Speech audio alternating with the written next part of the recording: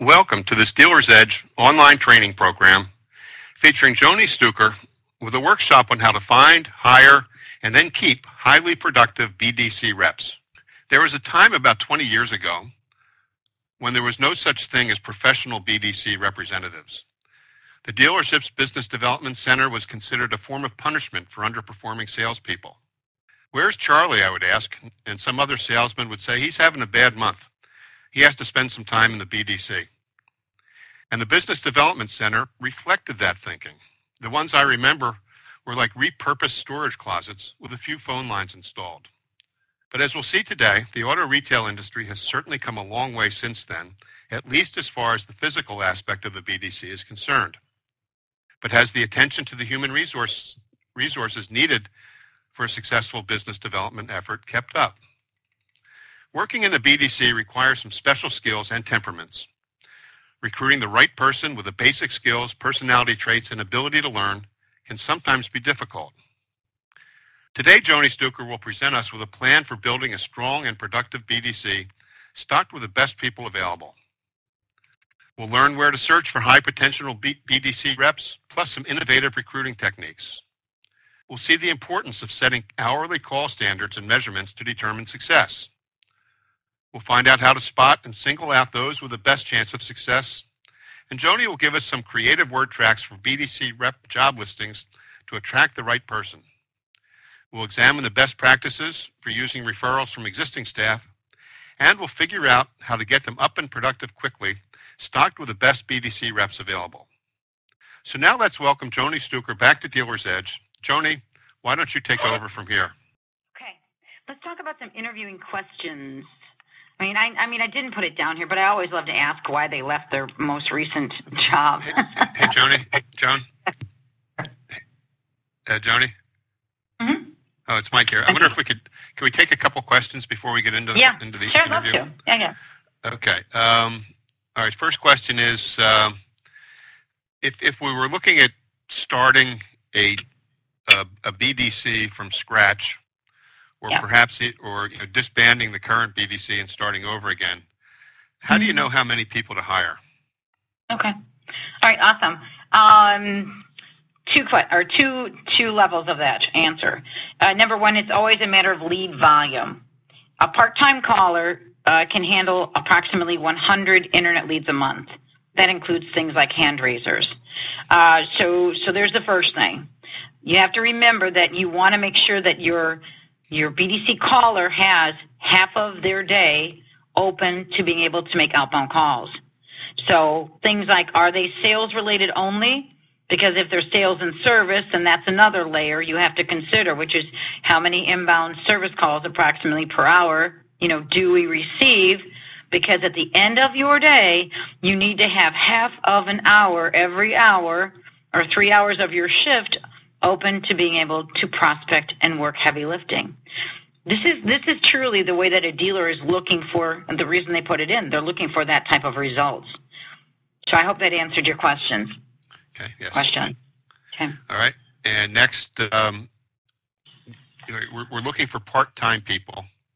Yeah. Are we during the day? Are we scheduling for 2 shifts or 3 shifts to cover the day? Usually 2. Say 9 to 3, 3 to 9. Another great shift, if you have the physical space, is 12 to 6. Again, a lot of dealers are very held to small areas for BDC, rooms. So that's another reason why part-time works so well. 2 people takes 1 workstation. Okay. So we're not so concerned about covering the morning hours. We're going to start in the afternoon and then into the evening. No. You always want to start. I said 9 to 3 or 3 to 9. Okay. All right. Yes. Yeah. Okay. Yeah. I said another great shift to say yes. Like noon to 6. Yeah. Okay. All right. You just look at where your greatest volume of opportunity is. Certain markets, let's just say it, certain parts of Florida are more elderly. The evening doesn't work as well, so we go lighter staffed. So look at your market. Okay, we get the idea of paying a bonus on sales, on vehicle sales, but our BDC reps also handle service calls. How would you bonus for service?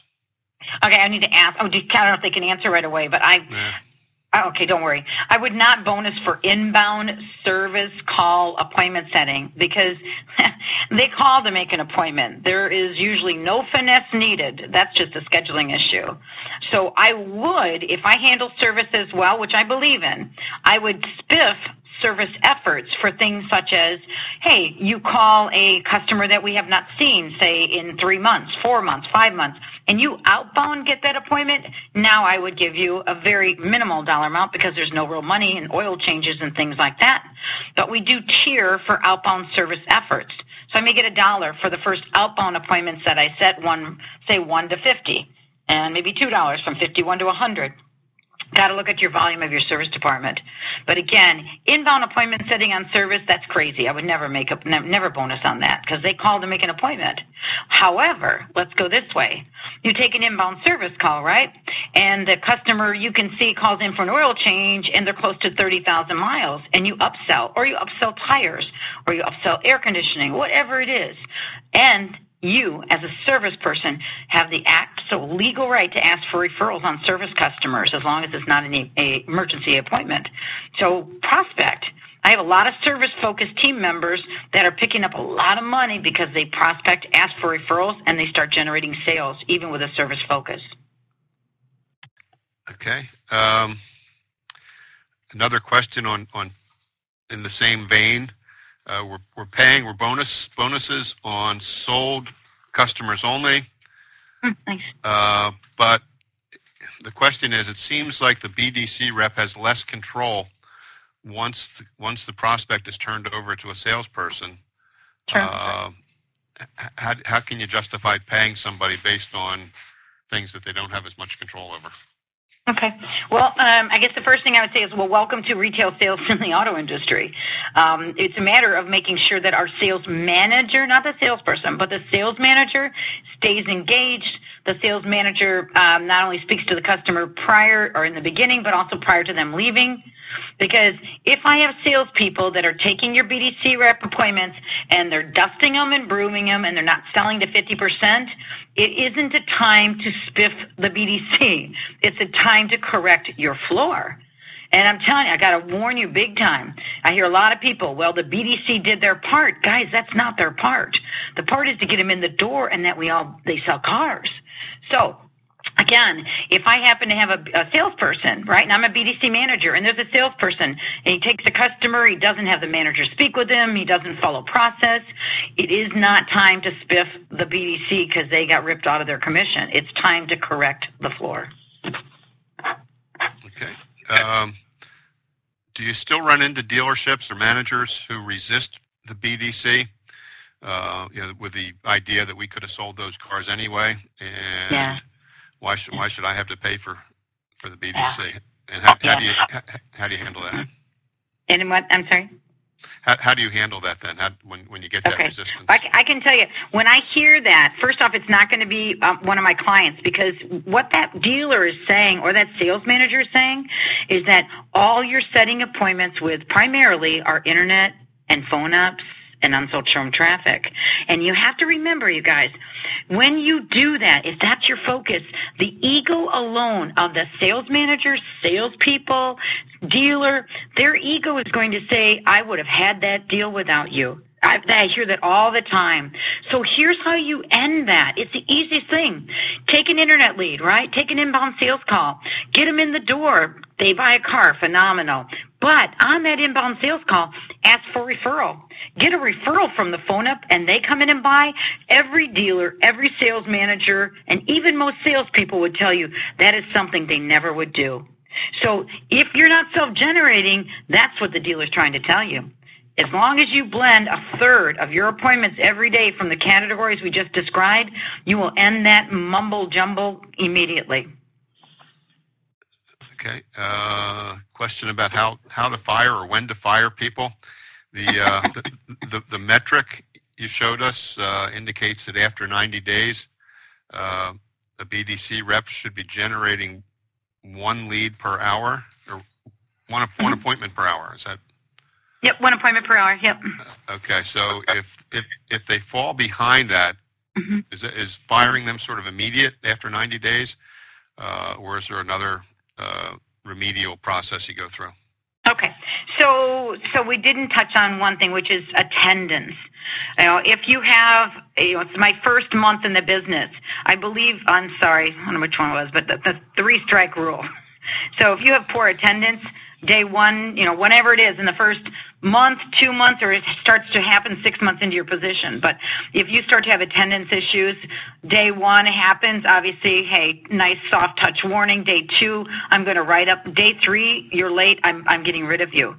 But here's the biggest thing you have to do. When somebody comes into work late, you can't stop advertising, because what you do is you get caught into this, this bad spot where you keep people that aren't on time or not reliable, not doing the job, because you don't have replacements. And we do that in car sales all the time. So keep searching, keep moving forward. Now, I'm going to make this a black and white statement, but at the end of the day, after 90 days, are you pacing at least, as a BDC rep, 20 is the objective. Are you pacing anywhere from 15 to 20? And is the reason you're not at 20 not related to your appointment level and your show rate, but it's because of maybe issues on the floor? I would not remove that rep. If it's a matter of my floor closing and I have got a BDC rep that's been there 90 days plus and she's selling 10 cars and 8 cars, you have to remove, and I would remove immediately. But again, remember, you've got to have somebody waiting in the wings to start in that position.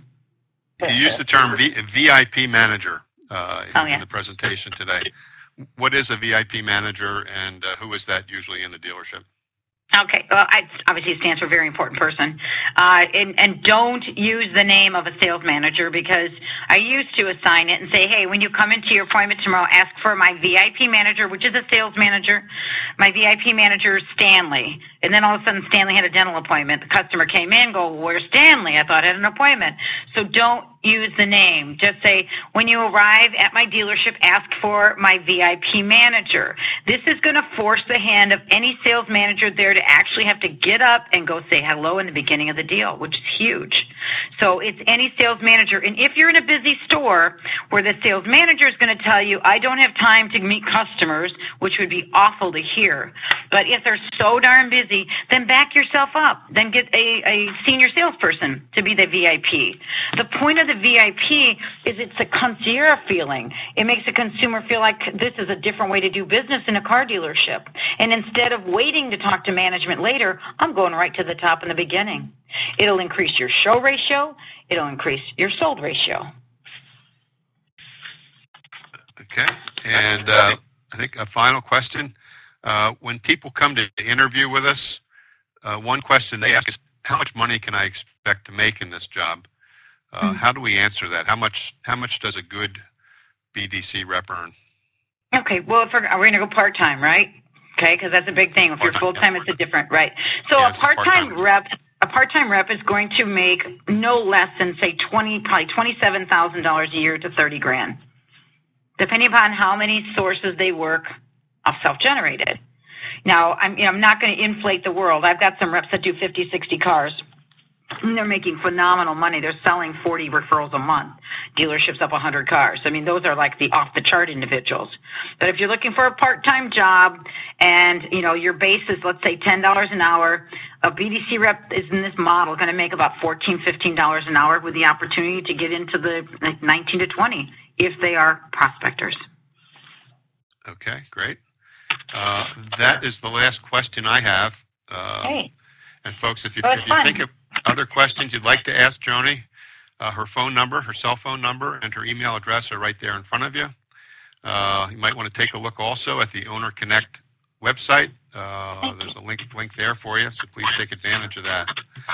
Also, Joni offered some other information. If you're interested, you can send her an email. We talked about some power words to use when you're writing your ads. Also, my note says a TO guide sheet, turnover Very guide good. sheet. Yes. So again, if you'd like to get one of those, see what it looks like and how you can work it into your business, contact Joni and she'll send you that by return email. And we also talked about a Go Green board, the Go Green vote sample. If you'd like to see what that looks like, again, contact Joni by phone or by email. and she'll be happy to accommodate you there. I'd like to thank all of you for attending today. I know it's not easy, again, to take time out of the dealership day on a Thursday afternoon, and we appreciate you spending it with Dealer's Edge and with Joni Stuker. And I'd like to offer special thanks to Joni Stuker for taking her time. Thanks, guys. I really enjoyed it. I hope it helped. All right. Thank you. Thanks, Joni. It did. I thought it was excellent. And with that, this is Mike Bowers with Dealer's Edge. We'll be signing off for today.